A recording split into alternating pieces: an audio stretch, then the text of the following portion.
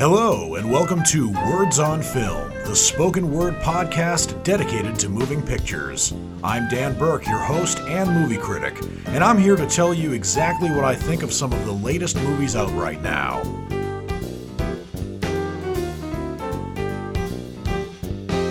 This week I have had a very busy week, not because there are so many movies to see in so little time, not just because of that, but also because this week, actually on November 3rd, 2022, I turned 40. So fortunately, my parents were able to come into town and we had a great birthday celebration, my parents and my girlfriend. But the downside of that is I didn't get to see as many movies as I would have liked. You know, just being around my parents, going out, showing them the greater Nashville area as I do. That was a lot of fun, of course. But, of course, come Friday or Saturday, I didn't get to see as many movies as I wanted to. But I did get to see some films, two of them, which are actually brand new from this week, and one that came out a month ago for which I'm playing catch-up right now. So I'm going to start with the movie that is probably the newest and most auspicious of the films that have come out in theaters this week. So the first movie I'm going to be reviewing for you is Armageddon Time. This is a film that is a deeply personal coming-of-age story about the strength of family and the generational pursuit of the American dream. It is directed by, written by, and produced by James Gray. And the movie has not exactly been confirmed to be completely autobiographical, but chances are that James Gray made this at least semi-autobiographical because it takes place in 1980, and it is about a sixth grader.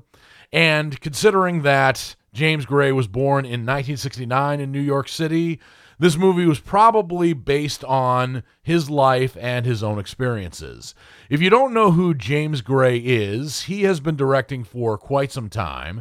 He made his debut as a feature film director in 1994 with the film Little Odessa, but you might know him best from having directed films recently like Ad Astra, which starred Brad Pitt, which is probably his biggest movie to date, The Lost City of Z, and The Immigrant, amongst others.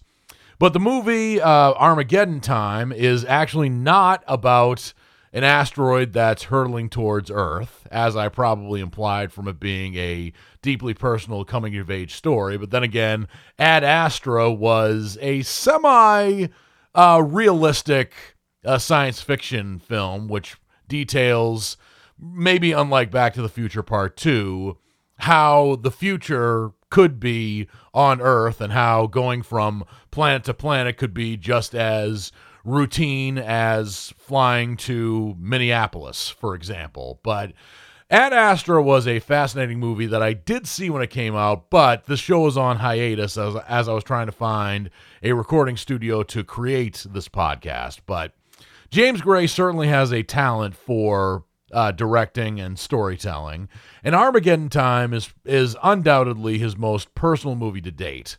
So this follows the trials and tribulations of an 11-year-old sixth grader by the name of Paul Graff, who, as I said previously, is probably based directly on James Gray. And in this film, he's played by a young actor by the name of Banks Repeta. And when we first meet Paul, he is in PS 132, which, for those of you who are not familiar with New York City or its public school systems, that is one of several public schools. And he's not exactly a troublemaker, but he is a bit of a mischievous kid, and he certainly has a very overactive imagination, which made me like him almost instantly. And he begins to befriend another classmate who is a black student who's been held back at least once. His name is Johnny Davis, and he's played by Jalen Webb. And Johnny Davis is one of those students who probably is not getting the help that he needs, and it's obvious that he's being written off by his public school system, especially his strict teacher, Mr. Turkletaub, who's played by Andrew Polk.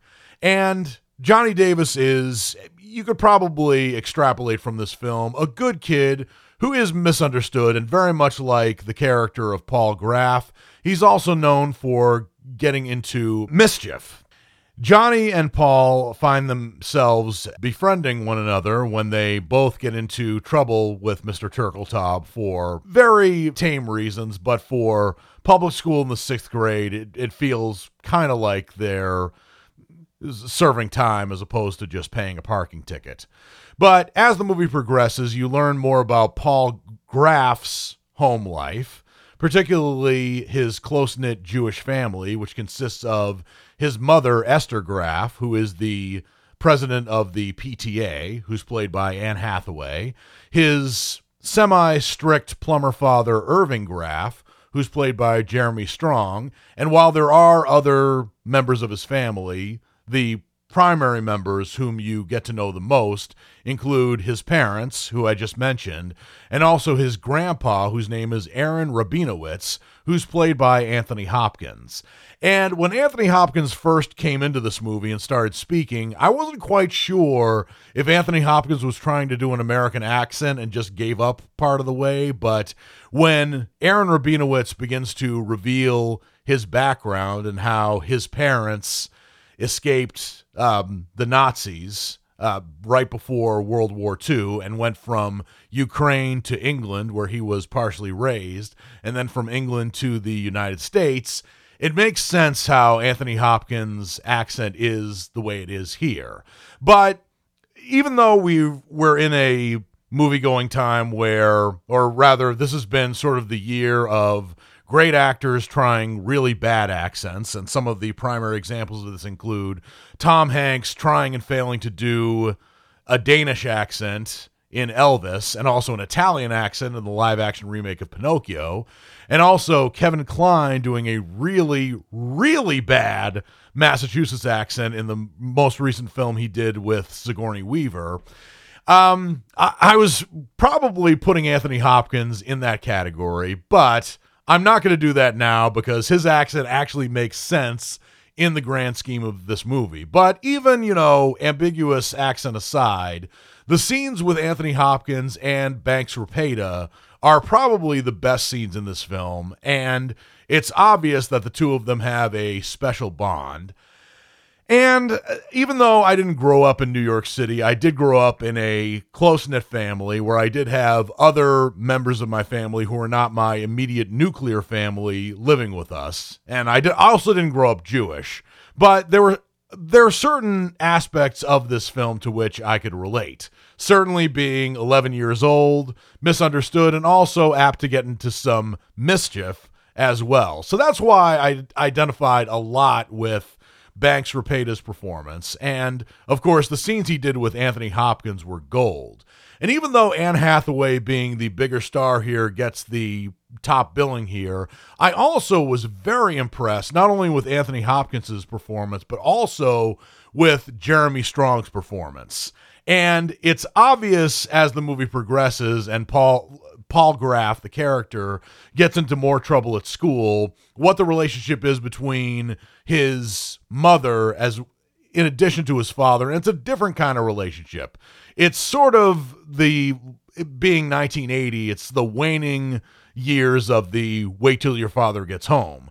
And you'll see what I mean when this movie progresses. In fact, there's one scene that takes place in a bathroom that's probably the end of that era. And I'm not going to tell you what that scene is, but it is a very dramatic scene, not to mention a very relatable scene for somebody who has grown up in a kind of household like that, albeit I was born a couple of years later, but there are some certain poignant scenes to which I can certainly relate.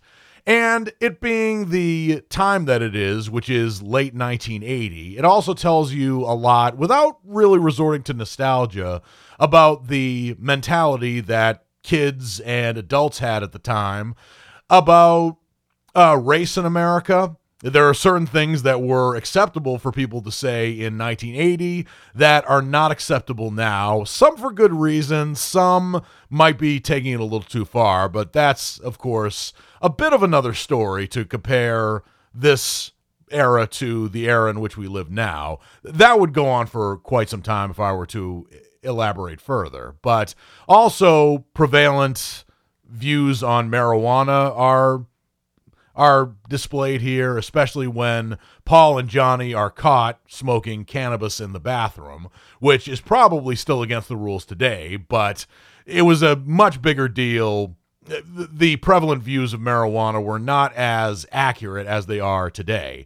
And I could go on, but there are also some other surprising performances here that make this movie seem a bit more autobiographical than you might expect, including an appearance by Fred Trump. And I'm not talking about the real Fred Trump, because Fred Trump Sr. died in 1999, but he's played almost eerily accurately here by the actor John Dale, and it's incredible how well he channels Fred Trump, especially when you see footage of Fred Trump perhaps on YouTube. There's also a brief appearance here by Jessica Chastain playing Marianne Trump, who is the eldest of the Trump children. And the speech that Jessica Chastain makes here as Marianne Trump, and she's only in this movie for about 2 or 3 minutes. And in this speech, she's speaking to school children about the efforts of working very hard in school to get into a good college and a good graduate school so you can play with the big boys. Now, unlike another certain Trump sibling, Marianne Trump actually did work her way up honestly and with a lot of integrity. She certainly had a lot of help being born in the family into which she was born, but her work ethic is admirable. And the two Trump family members here don't play a significant role in, or at least not in terms of main characters in this movie, but it's probably one of those things that including them in this film shows that the Trump family was not as nationally or internationally recognized as they are, with as much notoriety as they are today, but just about everyone in New York City knew who they were. And I think this movie brilliantly shows the influence that they had just in that lake region. And of course, by lake region, I am speaking very facetiously. But there's a lot to love about Armageddon Time. It definitely is a coming-of-age movie, and certainly one of those slice-of-life films. And there was a lot to which I could relate, being a Reagan baby, like I am, and I'm 40, and I'm probably one of the older Reagan babies, and either the younger of the Generation X or the oldest of the millennials. I don't exactly know, but there's certainly a lot that I recognized from Armageddon Time from when I grew up. That's certainly maybe even universal for people who are older than me, and maybe even some who are slightly younger than me. But Armageddon Time is an excellently written film. It is superbly acted by just about everyone involved, but most especially Jeremy Strong, Banks Rapeda, Jalen Webb, and Anthony Hopkins. And Anthony Hopkins will probably be nominated for an Oscar for this film. I would like to see Jeremy Strong also get some supporting actor recognition. But as you might imagine, Armageddon Time is a deeply personal and poignant film to which I give my rating of a knockout. Just about everything in this film works, even though it doesn't really tell the traditional story. As I said, it's more of a slice of life film, and it doesn't really end on a very definitive note in terms of its storytelling, but there is a lot to love about the film, particularly the acting, the set design, the lack of genuine nostalgia, and I overall loved Armageddon Time, and it's a film that I would probably see again, particularly with people who haven't seen the movie.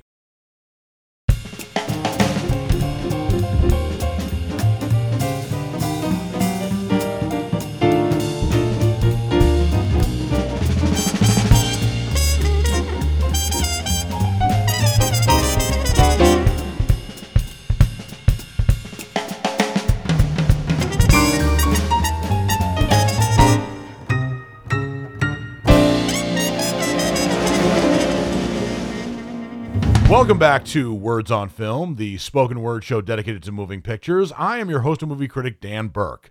The next movie I'm going to be reviewing for you is Enola Holmes 2, which premiered on Netflix on November 4th, 2022.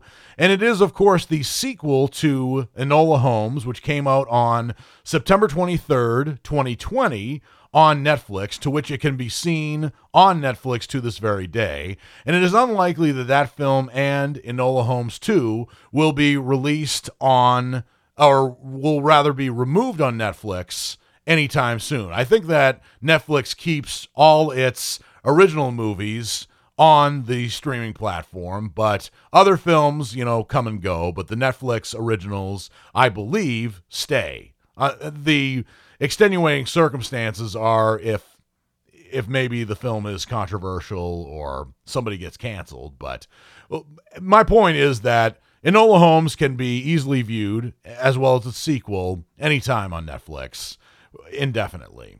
But what was not made apparent to me when I reviewed Enola Holmes 2 years ago was that I knew Enola Holmes, who is the younger sister of Sherlock Holmes, was not a creation of the creator of Sherlock Holmes, Sir Arthur Conan Doyle. What I did not realize was that the Enola Holmes Mysteries is a young adult fiction series of detective novels by not only Nancy Springer, who is, as far as I know, no relation to Sir Arthur Conan Doyle, she's also American. But in the Enola Holmes Mysteries, Enola Holmes is the 14-year-old sister of an already famous and auspicious Sherlock Holmes, 20 years her senior. That part of the story of Enola Holmes really hasn't changed, although Millie Bobby Brown, who plays Enola Holmes in both films, is certainly not 14, and you can tell that just by looking at her. But in this movie, Enola Holmes is now a detective for hire, separate of her older brother, and she takes on her first official case to find a missing girl as the sparks of a dangerous conspiracy ignite a mystery that requires the help of friends and Sherlock himself to unravel. Now, for those of you who have not seen the original Enola Holmes, that was when Sherlock Holmes's teen sister discovers her mother is missing and sets off to find her. And when she succeeds at that, and that's a little bit of a spoiler, I'm sorry to say, and I try to avoid spoilers on Words on Film, but I can't really explain that without spoiling. But in any event, Enola Holmes finds that she has a talent for solving mysteries, especially for finding missing persons, almost the same way that Sherlock Holmes does himself. But because Sherlock Holmes is 20 years older and has had more real-world experience, he's obviously better at doing it than Enola Holmes is. But Enola Holmes certainly has a knack for solving mysteries that's similar to Sherlock Holmes. She just doesn't have the experience or the street credibility. But this movie emphasizes that she is certainly honing that well-polished craft of solving mysteries. And this delves into a very interesting and intriguing conspiracy that unravels as Enola Holmes is solving the case of this missing girl. And she is ultimately a suspect in a murder, and she's pursued by a London police chief by the name of Grail, who's played by David Thewlis. And I didn't mention this previously, but Sherlock Holmes in this film, just as in the original 2020 Enola Holmes, is played by Henry Cavill. And Henry Cavill, and it might be because he's British, does a much, much better job portraying Sherlock Holmes than he does portraying Superman. In fact, he made a cameo as Superman in the recent DCEU movie Black Adam, and I could hear members of the audience with whom I was seeing this film groan when Henry Cavill came on as Superman. And that definitely says a lot about Henry Cavill's perceived reputation playing the character, but I still think he is a good actor, and when you get him into the right role, which may or may not be his role of Superman, and it's not to his credit entirely his fault that he's not so great at playing Superman, it might have been some of the directors who have been directing him playing that role. But here in these Enola Holmes films, both of which are directed by Harry Bradbeer, I guess the director is bringing some good out of him. Not to mention that in addition to this film being a really good mystery that unravels with so many plot twists and so many layers to which I won't give away, because there is actually one very surprising twist at the end involving Sherlock Holmes' arch nemesis, Moriarty, and who Moriarty is. And I'm not going to give that away except just to say that. I was really impressed by the mystery in Enola Holmes 2. It was a very smart and very well-woven mystery. Plus, for the people with the shorter attention spans, there's also some very good fight choreography. The fight choreography here is very violent, which is probably why Enola Holmes and Enola Holmes 2 earned their PG-13 rating. But I do think that older children, maybe 8 years and older, would see this film. I think that maybe the PG-13 film is the PG-13 rating is a bit of a stretch, because there is a lot of violence in this film, but there's very little sexual content and almost no swearing, particularly by the main actors. In fact, I can't even remember a single swear word that's said in this film at all. But I do think that older children would like and appreciate this film as well, especially girls. And I was equally as impressed with Enola Holmes 2 as much as I was with Enola Holmes. Maybe there was a little bit more emphasis on Sherlock Holmes in this film than there was in the earlier film, but I still think that Millie Bobby Brown as Sherlock Holmes' younger sister certainly stood her own, and you can definitely tell what her motivations are as she's trying to solve this case without the help of her family. And she does get help from her family, but A, she's not given a hand to hold, and B, it's when she really, really needs help that not only her older brother, but also her mother and a family acquaintance comes through for her. And I think that's some very important lessons to extract from this film without being beaten over the head with the subject of the hero of the story can do things on her own, but he or she also needs help. So I was impressed by Enola Holmes 2. It gained my attention. I certainly appreciated the performances by almost everyone involved, as well as the really intricate and well-woven mystery that was the story, which is why I give Enola Holmes 2 my rating of a knockout. I think that Millie Bobby Brown, just like she did in the original film, has more to her acting palette and a lot more to her range as an actress than her role in Stranger Things, which could have been the acting equivalent of a one-hit wonder. But Millie Bobby Brown definitely has an enigmatic and certainly charismatic presence to her, playing other roles besides that very famous role of Eleven that she does in Stranger Things. She does very well in that role, but Enola Holmes, the movies, shows that she has more range, and hopefully she gets more range, or rather roles with more range in the movies and TV shows that are to come. I certainly look forward to seeing it.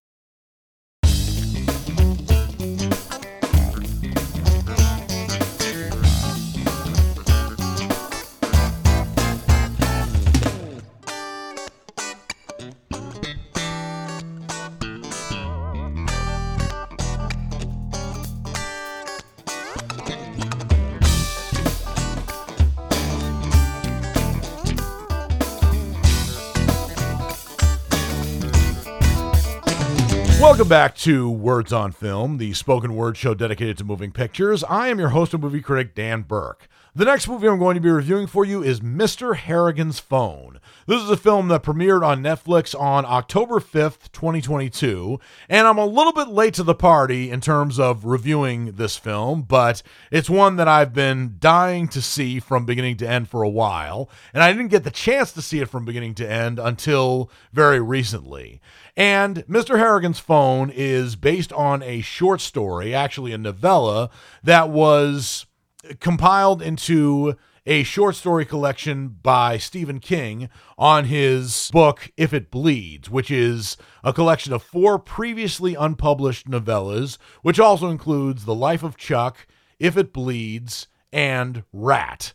And Mr. Harrigan's Phone, I believe, is the first film of that book series, or rather the first story of that book series that has been adapted into a film. And the movie centers on a young man by the name of Craig who lives in a small town called Holden, Maine, which I don't know is whether or not it's actually a real Maine town. And the movie actually was not filmed in Maine. It was filmed in Connecticut. But my God, either rural Connecticut is almost exactly the same as Maine, or it's just the set design or maybe some of the cinematography that makes this look like a small town in Maine. But having grown up in a small town in Maine myself, it is amazing how accurate this movie gets small town Maine, despite not actually having been filmed there and not having many actors there who are in the movie who are from Maine either. The film stars Jaden Martell as the young man Craig, who is a freshman in high school when we are, well, actually, he's a grade schooler when we're first introduced to him. When we're introduced to him in his freshman in high school form, he's played by Jaden Martell, who actually had a significant role in the It films that were, of course, based on the epic novel It that was written by Stephen King and was released in theaters to critical acclaim. I didn't actually think the first It film was as scary as the miniseries, but I did think It Chapter 2 was an improvement in terms of the scares. I might be alone in that regard, but it's my opinion and I'm sticking to it. Mr. Harrigan's Phone is not so much a horror film as much as it is sort of a mystery suspense in addition to being a teen coming-of-age drama, but it does have elements of horror, as you might expect from Stephen King, although Stephen King does not necessarily write horror stories. It's just that horror is his bread and butter. It's how he became the richest man who lives in Maine right now. And in this film, young Craig, who is a native of the small town of Holden, Maine, becomes acquainted with retired businessman John Harrigan, who's played by Donald Sutherland. And he is hired initially to read books to John Harrigan, and the instructions are to just read to him 3 times a week. 5 years later, teenage Craig and elderly Harrigan have become somewhat friends. And he has started high school, and he's dealing with some bullies, including one particularly intimidating bully by the name of Kenny Yankovich, who's played by Cyrus Arnold. Not only is Kenny Yankovich big and imposing, but he's also a junkie as well. But eventually, Mr. Harrigan dies. But before he dies, young Craig introduces him to the iPhone, and they sort of become even closer friends because of their introduction to the iPhone. And this movie, by the way, takes place in 2007 when the iPhone is brand new, whereas now it's a part of our daily lives. Of course, I don't have an iPhone, but I do have a smartphone, and I'm not looking to get rid of it anytime soon. But young Craig, who's played by Jaden Martell, begins to receive mysterious calls and texts from Mr. Harrigan's phone, even though Mr. Harrigan is dead and buried. And there's an interesting twist as to how Mr. Harrigan is able to obtain his phone, which I won't give away here. And eventually, as a way of grieving Mr. Harrigan's death, Craig begins to sort of wish in vain, or so he thinks, about the fates of certain people with whom he is acquainted, including this particular bully. And this bully is painted in very broad strokes, as it tends to be in Stephen King books. Obviously, Stephen King has had some experience being bullied, otherwise he wouldn't have put some of these kinds of characters in his novels. And he also has a reputation for putting people who have done him wrong, their names, in his books, in his stories, as antagonists. And did he have a previous beef with somebody named Kenny Yankovich? maybe, but I can't exactly confirm for sure. Somebody who's more familiar with Stephen King's books or stories would probably be able to tell you that more than I would. But Mr. Harrigan's Phone, the movie, is a bit uneven in its tone as well as its storytelling, and the ending I thought was kind of flat. I won't exactly give away what that ending is, but particularly when dealing with a masterful storyteller as Stephen King, I expected that the ending would be a bit more climactic, but instead it was somewhat anticlimactic and also had sort of some commentary about the prevalence of smartphones in our society and how it's changed us, which I think is sometimes very valid commentary, but in this movie it felt a little bit off. But the scenes that had Donald Sutherland in them, and particularly where he was interacting with the character of Craig, whether he was played by Jaden Martell or in his younger self, played by a young actor by the name of Colin O'Brien, I thought those scenes were the strongest and actually had me appreciating the master works from which Craig was reading to Mr. Harrigan. But I can't say I didn't like the film. I just didn't think it was as scary as it could have been. I also didn't think that the story was particularly even, but I did think the acting was pretty good, and I also really loved the set design as well as the on-location shooting, even though it was shot in Connecticut, not Maine. But to the filmmaker's credit, and I'm not just crediting director and co-writer John Lee Hancock here, they made it look like Maine, and that is really impressive, especially when it wasn't filmed in Maine or, for that matter, in Canada. And I think that Maine is probably the state that's the most like Canada. And I won't get exactly into that description right now, but you could probably find out in some of my previous podcast episodes. But Mr. Harrigan's Phone gets my rating of a checkout. I do credit it for being an original story and one that has really good acting, as well as scenes that make me appreciate some of the master works, particularly from American writers. But it could have been scarier. It could have been more climactic, as well as more of a cautionary tale about the prevalence of cell phones in our society. And there were some elements of the storytelling that were confusing, but never really explained as properly or as subtly as they could have been. But I think if you're looking for a late night movie with some mild scares, Mr. Harrigan's Phone is the movie for you. For me, it was just kind of okay.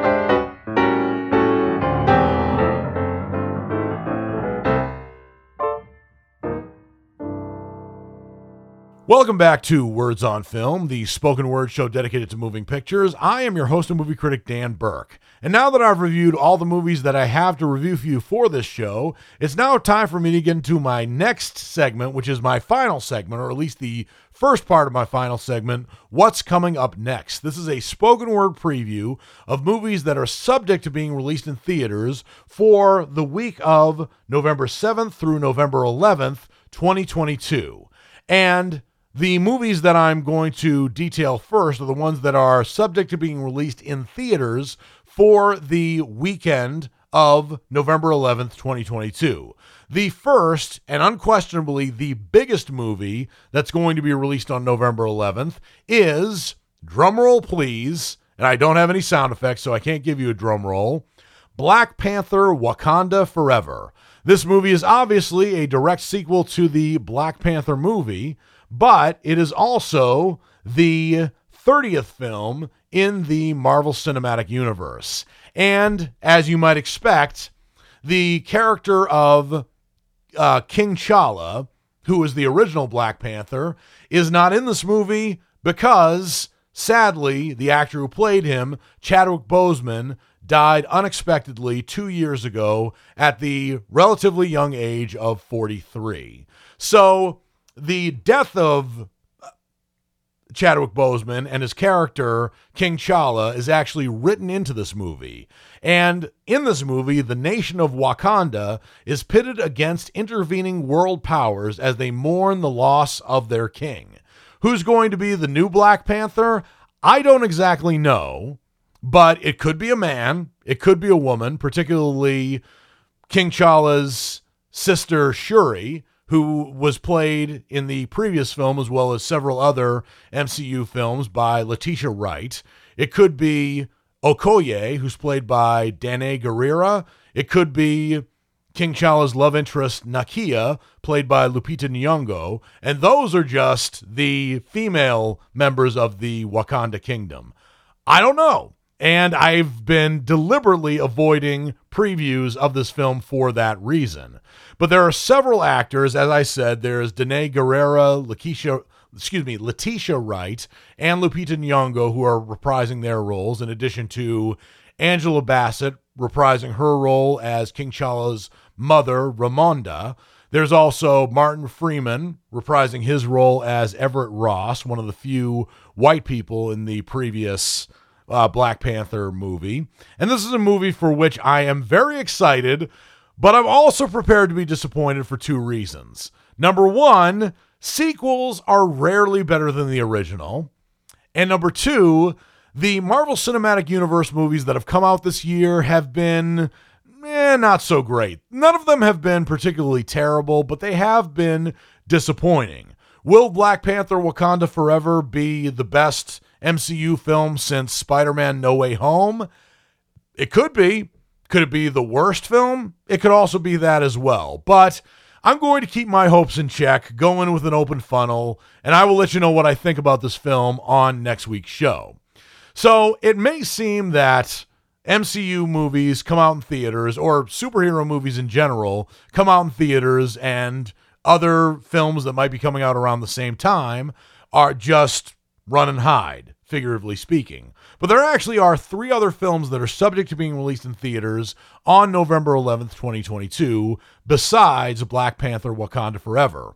One of them is a movie that is a Christmas-themed film that is called Spirited. It stars Will Ferrell, who has proven himself to be very funny, and Ryan Reynolds, who has not proven himself to be very funny, except maybe when he's playing the character of Deadpool. But Spirited is indeed a film that is Christmas-themed. It coming out in November, right in time for Christmas. And I unfortunately do not have a description of the movie for you right now. It's actually missing from my queue. Oh, actually, it just popped up. Spirited is a musical version of Charles Dickens' story of a miserly misanthrope who is taken on a magical journey. What misanthrope could they possibly be talking about in terms of Charles Dickens' story about Christmas? You could probably figure that out for yourself. But Will Ferrell does not, I don't think, play Ebenezer Scrooge. He is credited as playing the role of a character called Present, who I might assume to be the ghost of Christmas Present. I don't know. But he does team up with Ryan Reynolds, who plays a character by the name of Clint Briggs. So I don't know if this is an alternate telling of A Christmas Carol, or if it's supposed to take place in the same year and the same cinematic and literary universe as A Christmas Carol. I don't exactly know. But the cast list is not showing me anybody who's playing Ebenezer Scrooge right now, so I can't exactly tell you. But Will Ferrell plays Present, who I presume to be the ghost of Christmas Present. There's another actress who plays Past. Her name is Sunita Mani. And Tracy Morgan is voicing the Ghost of Christmas Yet to Come, who, as you might know from the original Charles Dickens story, doesn't have a voice. He just points a finger. He's the Marcel Marceau character, except without all the delightful mimery. But I don't know how this movie's going to be. The fact that it has Ryan Reynolds in it, frankly, does not give me hope for the film. But then again, it has Will Ferrell in it, who's usually very funny. But the last time that Will Ferrell was in a movie that took place in the 1800s in London and was based on a very famous literary creation, that movie was Holmes and Watson, and it was considered by many to be the worst film of 2018. It wasn't by me. I thought it was serviceable. And there were scenes that were very funny, but there were also scenes where both Will Ferrell and John C. Reilly were trying particularly hard, almost too hard to be funny. But Spirited is a movie that I'm probably going to see, and I'll let you know what I think on next week's show. Another movie that is subject to being released in theaters on November 11th is a movie that's called The Friendship Game. This is a movie that is about a group of teenagers in a small town who discover a strange object that tests the strength of their friendship. The movie stars Peyton List, Brendan Meyer, Miranda Edwards, and Jennifer Coppling, amongst others. Those are the principal main characters in this film, and I'm not familiar with many of them. I know Peyton List, actually, from a few films. She's an American actress who has been in films like Diary of a Wimpy Kid, Dog Days. She's been in 27 Dresses.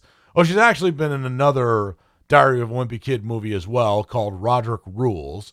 I've seen the first Diary of a Wimpy Kid movie. I've seen the third one. I've seen the fourth one. I have not seen Roderick Rules. The first and third movies were pretty funny, and they were clean. And when you have somebody who has as sick and twisted a sense of humor as I do, and I still laugh at these movies made for kids, you can tell it's pretty funny. But in any event, Peyton List stars in this movie, The Friendship Game, and I'd be interested to see this movie, but I'm not guaranteeing that I'm going to see this film because it's likely going to be in limited release, which means that it's probably not going to be coming out in a theater near me. But if I see it, I'll let you know what I think on next week's show.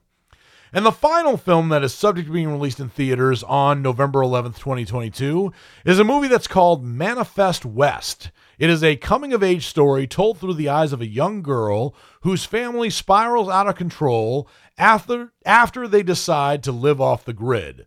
What exactly does it mean to live off the grid? Well, that's subject to interpretation. But this movie actually looks from the poster to be like an action film, but it's actually maybe sort of a mix of a coming-of-age movie and a live-action film. I don't exactly know. But it could be a movie that's full of surprises. I also don't know. But the movie stars Michael Cudlitz, Annette Mahendru, Timothy Heidecker, and Milo Gibson.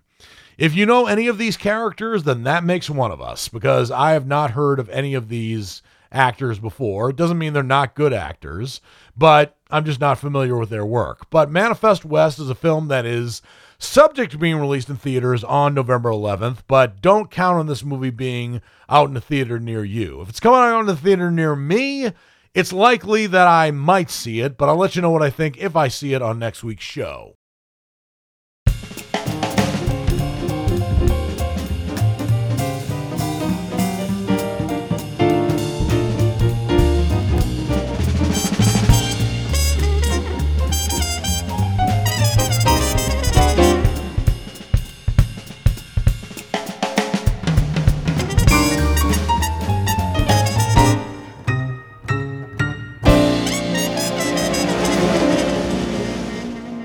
Welcome back to Words on Film, the spoken word show dedicated to moving pictures. I am your host and movie critic, Dan Burke. And now that I've gone through a spoken word preview of all the movies that are subject to being released in theaters, at least in America, on November 11th, 2022, it's now time for me to get into movies that are subject to being released on streaming for the week of November 7th through November 11th, 2022. And there are many of them.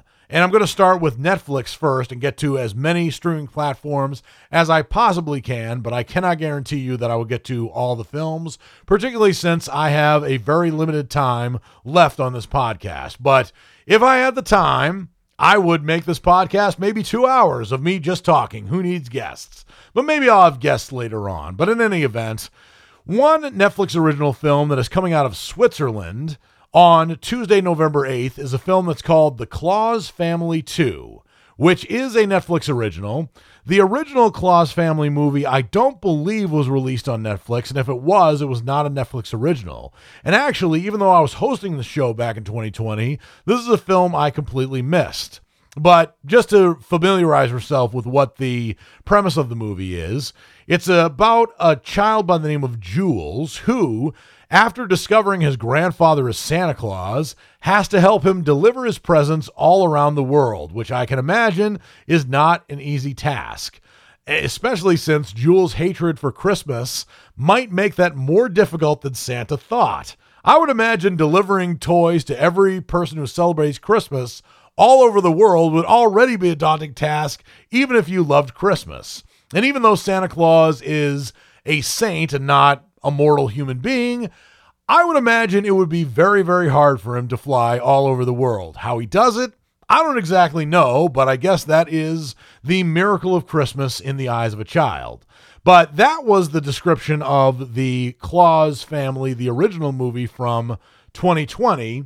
And let me just give you a brief description of the Claus Family 2, which is coming out on Netflix, as I said, on November 8th. Jules Claus, we're reintroduced to him, has embraced Christmas again, a little bit of a spoiler from the original film, and is getting ready for the busiest time of the year together with Grandpa Noel. Everything seems to go according to plan until Jules received a very special letter with an intriguing question. What that question is, I don't exactly know, but I am very intrigued to see the original film as well as the sequel because I love a good Christmas movie. And whenever anybody hears me say, I love a good Christmas movie, they say, oh, you love the Hallmark films. No, I love a good Christmas movie, not a formulaic Christmas movie that's for the romantic comedy crowd. Now, I do get that the Hallmark films have a very successful multi-million-dollar formula, and I do respect that from a capitalist point of view. And I also respect that there are people who love Hallmark Christmas movies the same way that they love fast food. You know, it gives them comfort for a little bit of time. But my palette of Christmas movies that I love are a bit more sophisticated than that. And yeah, maybe I'm rubbing that into people who love those kinds of movies. As I said, I do respect that mentality. But the Claus Family 2 looks like a movie that would be a lot of fun, but higher quality than a typical Hallmark film. But just to give you an example of the actors who are in this film, none of them I actually know. But Noel Claus, Father Christmas, is played by Jan de Cleer, who is a Swiss actor. Mo Baker, who is also a Swiss actor, plays his grandson Jules. And some of the other actors include Braca van Doesburg, Renee Sodendijk, and Ava Vandergoot. So even though I don't recognize any of these actors, this looks like a movie that's made with a lot of love, and some of the special effects that I've seen from some of the very brief clips that I have look very intriguing. So this might be a movie I see, and it might be a movie that I will review for you on next week's show, but I'm really going to make time to see this. On Thursday, November 10th, one of the Netflix original films that is going to be premiering is another Christmas movie that is called Falling for Christmas. And you might recoil when you hear one of the actors who is going to be starring in this film. You might also recoil when you hear that it is a film that is like a Hallmark original Christmas movie, which Netflix has also capitalized upon, and they must be successful at it because they keep making these kinds of movies, like The Christmas Prince, for example. So, Falling for Christmas is a movie that stars, get ready for this, Lindsay Lohan. Yeah, and already maybe your expectations are going down.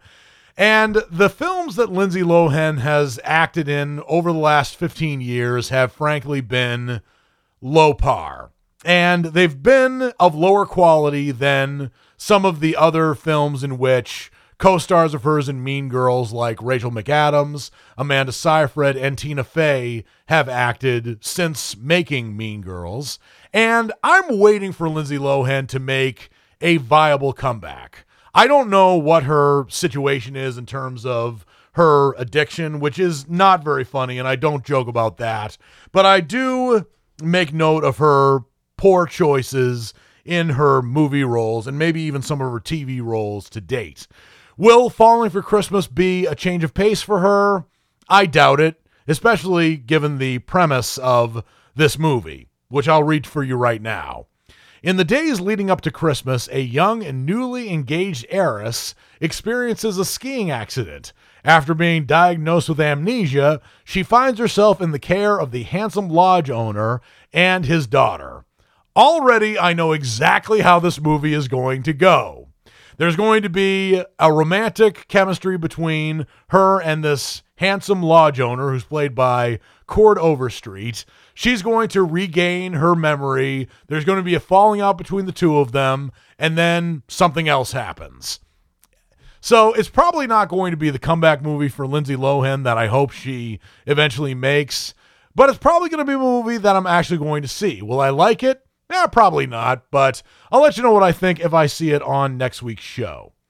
And on to Friday, November 11th, there are several movies that are going to be premiering on Netflix. One of the American ones is a movie that's called My Father's Dragon, which I think is based on the book that was an international bestseller that I think has been Americanized here. I loved that book, and as it turns out, it is based on the original series of books that was written by Ruth Stiles Gannett way back in the 40s, I believe. This is an animated film that tells the story of Elmer Elevator, who searches for a captive dragon on Wild Island and finds much more than he ever could have anticipated. I think this is one of those movies that does take the magic of reading away from children, but it's also probably one of those movies that's been in development hell. The good news is it's actually not an American film. That's not exactly good news, but it's made by the same animation company that made The Secret of Kells and Wolfwalkers. In other words, this is a film company from Ireland that has so far made some very high quality and memorable animated movies that actually rival Disney and especially Disney Pixar in terms of their animation quality. So for that reason, I'm very excited to see My Father's Dragon. And while I can't guarantee that it's a film that I will see for you next week on my show, it's a movie I will definitely strive to see. So I'm actually really excited for this movie, and I probably will let you know what I think on next week's show. Well, that's all the time I have for this episode of Words on Film. I always love talking about movies, and I hope you liked what you heard. If you did, please subscribe and rate the show and leave comments if you can. I would love to get your feedback, even if it's more criticism than praise. This has been Words on Film. I'm Dan Burke, and until my next episode, I'll see you at the movies.